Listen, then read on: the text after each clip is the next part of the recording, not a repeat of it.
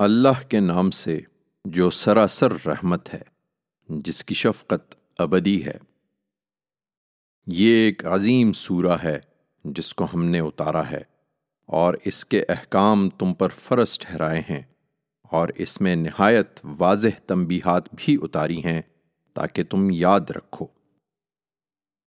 زانی عورت ہو یا زانی مرد، ان کا جرم ثابت ہو جائے تو دونوں میں سے ہر ایک کو 100 کوڑے مارو، اور اللہ کے اس قانون کو نافذ کرنے میں ان کے ساتھ کسی نرمی کا جذبہ تمہیں دامنگیر نہ ہونے پائے، اگر تم اللہ پر اور آخرت کے دن پر فی الواقع ایمان رکھتے ہو۔ اور ان کو سزا دیتے وقت مسلمانوں کا ایک گروہ بھی وہاں موجود ہونا چاہیے۔ اس سزا کے بعد یہ زانی کسی زانیہ یا مشرکہ ہی سے نکاح کرے گا، اور اس زانیہ کو بھی کوئی زانی یا مشرک ہی اپنے نکاح میں لائے گا۔ ایمان والوں پر اسے حرام کر دیا گیا ہے۔ اور جو لوگ پاک دامن عورتوں پر زنا کی تہمت لگائیں، پھر اس کے ثبوت میں 4 گواہ نہ لا سکیں، ان کو 80 کوڑے مارو، اور ان کی گواہی پھر کبھی قبول نہ کرو۔ یہی لوگ فاسق ہیں۔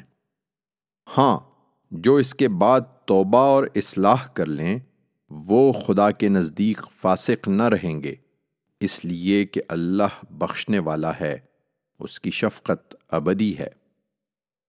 لیکن جو اپنی بیویوں پر تہمت لگائیں اور اپنی ذات کے سوا ان کے پاس کوئی گواہ نہ ہوں، تو ان میں سے ہر ایک کی گواہی یہ ہے کہ 4 مرتبہ اللہ کی قسم کھا کر کہے کہ وہ سچا ہے، اور 5ویں مرتبہ یہ کہے کہ اس پر اللہ کی لعنت ہو اگر وہ جھوٹا ہو۔ اس کے بعد عورت سے سزا اسی صورت میں ٹل سکتی ہے کہ اس کے جواب میں وہ بھی 4 مرتبہ اللہ کی قسم کھا کر کہے کہ یہ شخص جھوٹا ہے، اور 5ویں مرتبہ یہ کہے کہ اس بندی پر اللہ کا غضب ہو اگر یہ اپنے الزام میں سچا ہو۔ ایمان والو، اگر تم پر اللہ کا فضل اور اس کی رحمت نہ ہوتی، اور یہ بات نہ ہوتی کہ اللہ بڑا توبہ قبول کرنے والا اور صاحب حکمت ہے، تو جو رویہ تم نے اختیار کیا تھا، ان احکام کے بجائے اس پر اللہ کا عذاب نازل ہو جاتا۔ یہ حقیقت ہے کہ جو لوگ یہ بہتان گھڑ لائے ہیں، وہ تمہارے ہی اندر کا ایک گروہ ہیں۔ تم اس کو اپنے حق میں برا نہ سمجھو، بلکہ یہ تمہارے لیے بہتر ہے۔ ان میں سے ہر ایک نے جو گناہ کمایا ہے، وہ اس کے حساب میں پڑے گا، اور اس فتنے کا بانی جس نے ان میں سے اس کا سب سے بڑا حصہ لیا ہے، اس کے لیے تو عذاب عظیم ہے۔ تم لوگوں نے جب یہ بات سنی تو مسلمان مردوں اور مسلمان عورتوں نے اپنے لوگوں کے حق میں نیک گمان کیوں نہ کیا، اور کیوں نہ کہہ دیا کہ یہ ایک کھلا ہوا بہتان ہے؟ یہ الزام لگانے والے اپنے الزام کے ثبوت میں 4 گواہ کیوں نہ لائے؟ پھر جب گواہ نہیں لائے تو اللہ کے نزدیک یہی جھوٹے ہیں۔ تم مسلمانوں پر دنیا اور آخرت میں اللہ کا فضل اور اس کی رحمت نہ ہوتی تو جس راستے پر تم چل نکلے تھے اس میں تم پر کوئی بڑا عذاب آ جاتا۔ ذرا خیال کرو، جب تم اس کو اپنی زبانوں سے نقل در نقل کر رہے تھے اور اپنے منہوں سے وہ بات کہہ رہے تھے جس کا تمہیں کوئی علم نہ تھا، تم اس کو معمولی بات سمجھ رہے تھے، حالانکہ اللہ کے نزدیک وہ بہت بڑی بات تھی۔ تم نے اس کو سنتے ہی کیوں نہ کہہ دیا کہ ہم کو زیبا نہیں کہ ہم ایسی بات زبان پر لائیں۔ معاذ اللہ، یہ تو بہت بڑا بہتان ہے۔ اللہ تمہیں نصیحت کرتا ہے کہ اگر تم مومن ہو تو پھر کبھی ایسا نہ کرنا۔ اللہ تمہارے لیے اپنی آیتیں کھول کھول کر بیان کرتا ہے، اور اللہ علیم و حکیم ہے۔ اس میں شبہ نہیں کہ جو لوگ یہ چاہتے ہیں کہ مسلمانوں میں بدکاری کا چرچا ہو، ان کے لیے دنیا میں بھی دردناک سزا ہے اور آخرت میں بھی۔ ان کے سب لوگوں کو اللہ جانتا ہے مگر تم نہیں جانتے ہو۔ حقیقت یہ ہے کہ اگر اللہ کا فضل اور اس کی رحمت تم پر نہ ہوتی اور یہ بات نہ ہوتی کہ اللہ رؤوف و رحیم ہے، تو اس گناہ کی پاداش میں تم لوگوں پر بڑی آفت آ جاتی۔ ایمان والو، شیطان کے نقش قدم پر نہ چلو، اور یاد رکھو کہ جو شیطان کے نقش قدم پر چلے گا وہ اپنے ہی کو برباد کرے گا، اس لیے کہ وہ تو بے حیائی اور برائی ہی کا راستہ سجھاتا ہے۔ تم دوسروں پر الزام لگاتے اور اپنے آپ کو بہت پاکیزہ سمجھتے ہو۔ حقیقت یہ ہے کہ اگر اللہ کا فضل اور اس کی رحمت تم پر نہ ہوتی تو تم میں سے کوئی کبھی پاک نہ ہو سکتا، لیکن اللہ ہی جس کو چاہتا ہے اپنے قانون کے مطابق پاک کر دیتا ہے، اور اللہ سمیع و علیم ہے۔ تم میں سے جو لوگ صاحب فضل ہیں اور جن کو وسعت عطا ہوئی ہے، وہ اس معاملے میں کسی کو ملوث دیکھ کر اس بات کی قسم نہ کھا بیٹھیں کہ اب وہ قرابت مندوں اور مسکینوں اور خدا کی راہ میں ہجرت کرنے والوں پر خرچ نہ کریں گے۔ نہیں، بلکہ ان کو چاہیے کہ بخش دیں اور درگزر سے کام لیں۔ کیا تم نہیں چاہتے کہ اللہ تم کو بخش دے؟ حقیقت یہ ہے کہ اللہ بخشنے والا ہے، اس کی شفقت ابدی ہے۔ جو لوگ پاک دامن بھولی بھالی مومن عورتوں پر تہمتیں لگاتے ہیں، ان پر دنیا اور آخرت دونوں میں لعنت کی گئی اور ان کے لیے بڑا عذاب ہے۔ اس دن جب ان کی زبانیں اور ان کے ہاتھ پاؤں ان کے مقابلے میں ان کے اعمال کی گواہی دیں گے۔ وہ جس بدلے کے مستحق ہیں اس دن اللہ انہیں پورا دے دے گا، اور وہ جان لیں گے کہ اللہ ہی حق ہے، وہ تمام حقائق کو کھول دینے والا ہے۔ اس دن خبیث عورتیں خبیث مردوں کے لیے ہوں گی اور خبیث مرد خبیث عورتوں کے لیے۔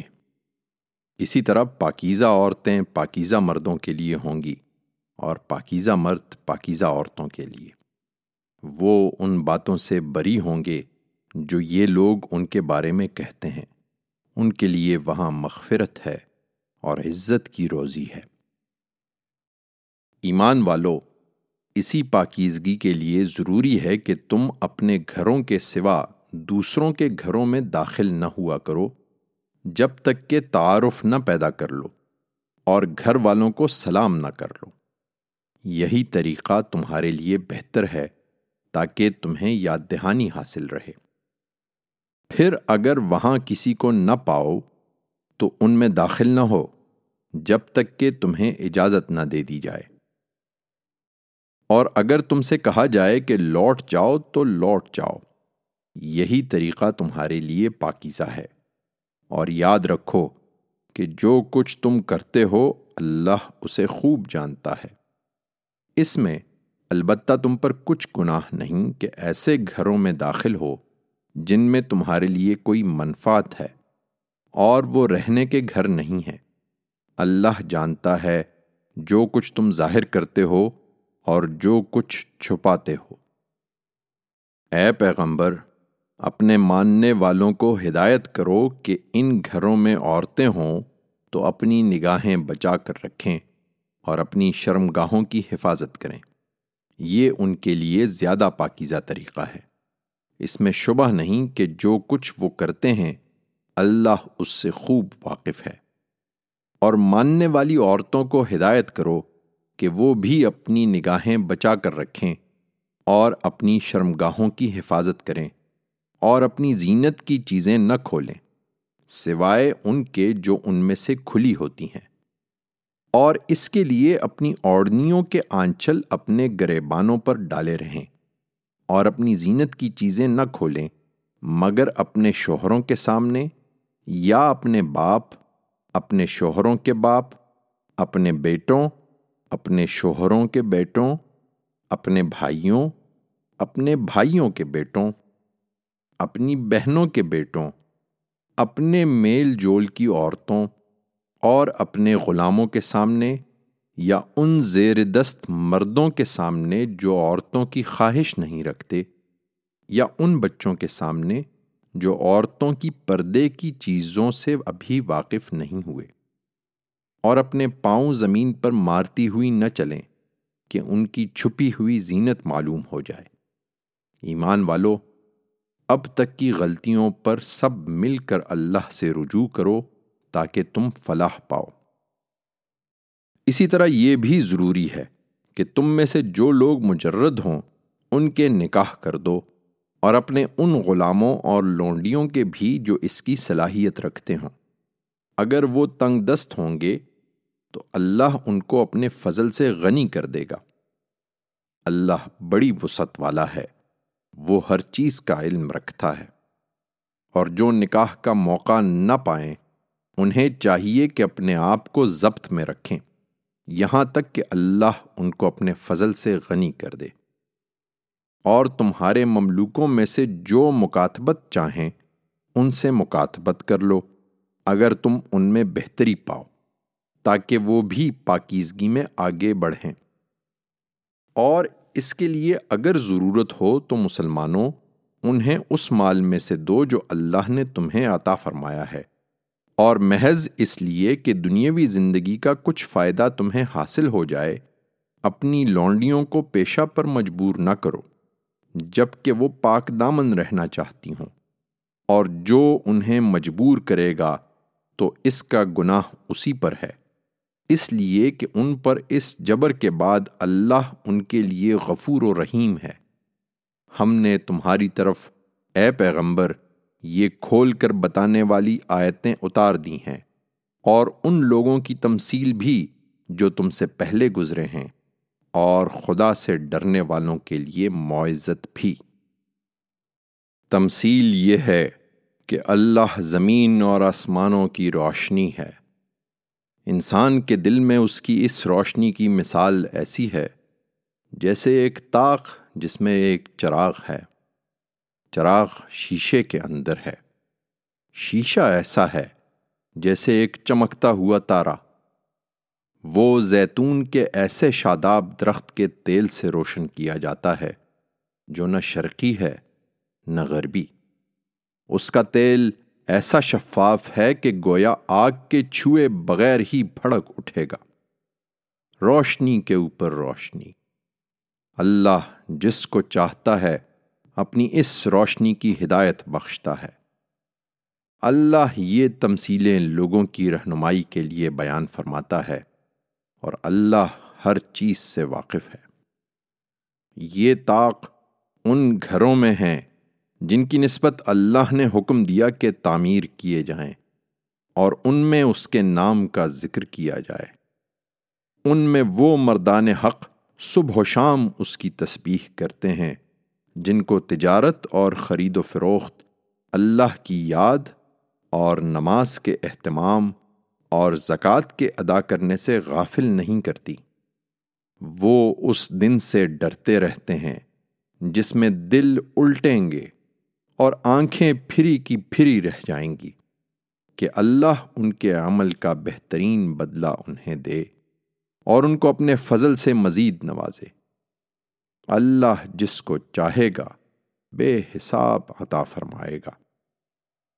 اس کے برخلاف جو لوگ اس روشنی کے منکر ہیں ان کے اعمال کی تمثیل یہ ہے کہ جیسے چٹیل صحرا میں سراب جس کو پیاسا پانی گمان کرے، یہاں تک کہ جب اس کے پاس آئے تو اسے کچھ نہ پائے، البتہ وہاں اللہ کو پائے، پھر وہ اس کا حساب پورا پورا چکا دے، اور اللہ کو حساب چکاتے کبھی دیر نہیں لگتی۔ یا جیسے ایک گہرے سمندر میں اندھیرے کہ اس کو موجیں ڈھانک رہی ہوں، موج کے اوپر موج، اوپر سے بادل چھائے ہوئے ہوں، غرض یہ کہ اوپر تلے اندھیرے ہی اندھیرے ہوں، جب کوئی اپنا ہاتھ نکالے تو اس کو بھی نہ دیکھ پائے۔ حقیقت یہ ہے کہ جسے اللہ روشنی نہ دے اس کے لیے پھر کوئی روشنی نہیں ہے۔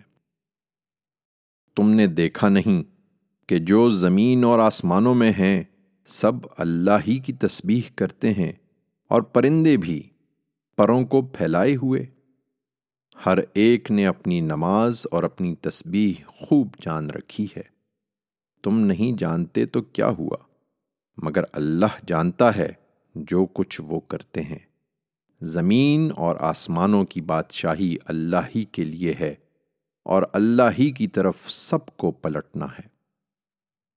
تم نے دیکھا نہیں کہ اللہ بادلوں کو ہانک لاتا ہے، پھر ان کے الگ الگ ٹکڑوں کو آپس میں ملاتا ہے، پھر ان کو تہ پر تہ کر دیتا ہے۔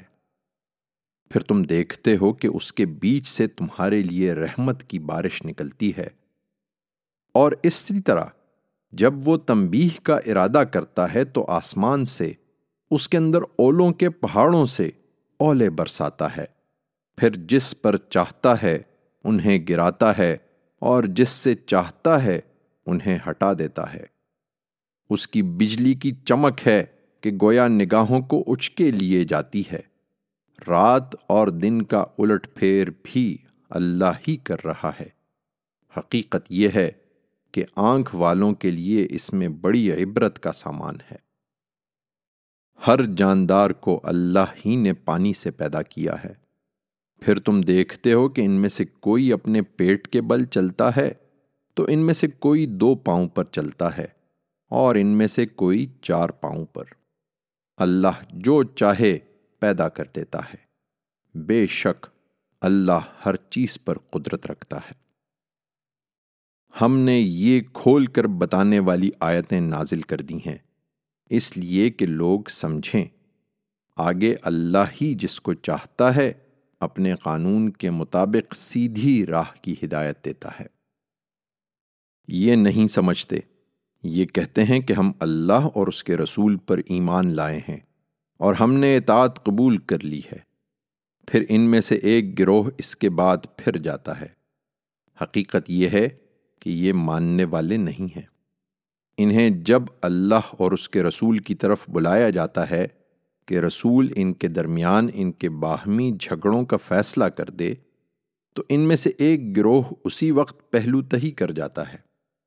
البتہ اگر حق ان کو ملنے والا ہو تو رسول کے پاس بڑے فرمانبردار بن کر آ جاتے ہیں۔ کیا ان کے دلوں میں منافقت کی بیماری ہے، یا ابھی شک میں پڑے ہوئے ہیں، یا انہیں اندیشہ ہے کہ اللہ اور اس کا رسول ان کے ساتھ ظلم کریں گے؟ ہرگز نہیں، بلکہ یہ خود ہی ظالم ہیں۔ ایمان والوں کی بات تو یہ ہوتی ہے کہ جب وہ اللہ اور اس کے رسول کی طرف بلائے جاتے ہیں کہ رسول ان کے درمیان فیصلہ کرے، تو کہتے ہیں کہ ہم نے سنا اور مانا۔ حقیقت یہ ہے کہ یہی لوگ فلاح پانے والے ہیں۔ یاد رکھو، جو اللہ اور اس کے رسول کی اطاعت کریں گے اور اللہ سے ڈریں گے اور اس کے حدود کی پاسداری کریں گے تو وہی ہیں جو مراد کو پہنچیں گے۔ یہ منافقین وہ لوگ ہیں کہ انہوں نے اللہ کی کڑی کڑی قسمیں کھائیں کہ اگر تم انہیں جہاد کا حکم دو گے تو یہ ضرور نکلیں گے۔ کہہ دو کہ قسمیں نہ کھاؤ، تم سے دستور کے مطابق اطاعت چاہیے۔ اللہ یقیناً جانتا ہے جو کچھ تم کر رہے ہو۔ ان سے کہہ دو کہ اللہ کی اطاعت کرو اور اس کے رسول کی اطاعت کرو، لیکن اگر روگردانی کرو گے تو یاد رکھو کہ رسول پر وہی ذمہ داری ہے جو اس پر ڈالی گئی ہے، اور تم پر وہی جو تم پر ڈالی گئی ہے۔ تم اس کی اطاعت کرو گے تو ہدایت پاؤ گے، اور رسول پر تو صرف صاف صاف پہنچا دینے کی ذمہ داری ہے۔ تم میں سے جو لوگ ایمان لائے اور انہوں نے اچھے عمل کیے ہیں، ان سے اللہ کا وعدہ ہے کہ ان کو وہ اس سرزمین میں ضرور اسی طرح اقتدار عطا فرمائے گا جس طرح ان سے پہلے گزرے ہوئے لوگوں کو اس نے عطا فرمایا تھا، اور ان کے لیے ان کے دین کو پوری طرح قائم کر دے گا جسے اس نے ان کے لیے پسند فرمایا ہے، اور ان کے اس خوف کی حالت کے بعد اسے ضرور امن سے بدل دے گا۔ وہ میری عبادت کریں گے کسی چیز کو میرا شریک نہ ٹھہرائیں گے، اور جو اس کے بعد بھی منکر ہوں تو وہی نافرمان ہے۔ تم اپنے شبہات سے نجات چاہتے ہو تو نماز کا اہتمام رکھو اور زکوٰۃ ادا کرو اور رسول کے فرمانبردار بن کر رہو تاکہ تم پر رحم کیا جائے۔ ان منکروں کے بارے میں ہرگز یہ خیال نہ کرو کہ اس سرزمین میں یہ خدا کو عاجز کر دیں گے، ہرگز نہیں، یہ خود عاجز ہوں گے، اور ان کا ٹھکانہ آگے بھی دوزخ ہے، اور وہ نہایت برا ٹھکانہ ہے۔ ایمان والو، تمہارے قلب و نظر کی پاکیزگی کے لیے جو ہدایات ہم نے دی ہیں، تم ان کی مزید وضاحت چاہتے ہو تو سنو۔ تمہارے غلام اور لونڈیاں اور تم میں جو بلوغ کو نہیں پہنچے 3 وقتوں میں تم سے اجازت لے کر تمہارے پاس آیا کریں: نماز فجر سے پہلے، جب دوپہر کو تم کپڑے اتارتے ہو، اور نماز عشاء کے بعد۔ یہ 3 وقت تمہارے لیے پردے کے وقت ہیں۔ ان کے علاوہ وہ بلا اجازت آ جائیں تو نہ تم پر کوئی گناہ ہے نہ ان پر، اس لیے کہ تم ایک دوسرے کے پاس آنے جانے والے ہی ہو۔ اللہ تمہارے لیے اسی طرح اپنی آیتوں کی وضاحت کرتا ہے، اور اللہ علیم و حکیم ہے۔ تم میں جو بچے ہیں وہ جب بلوغ کو پہنچ جائیں تو اسی طرح اجازت لے کر آئیں جس طرح ان کے اگلے اجازت لیتے رہے ہیں۔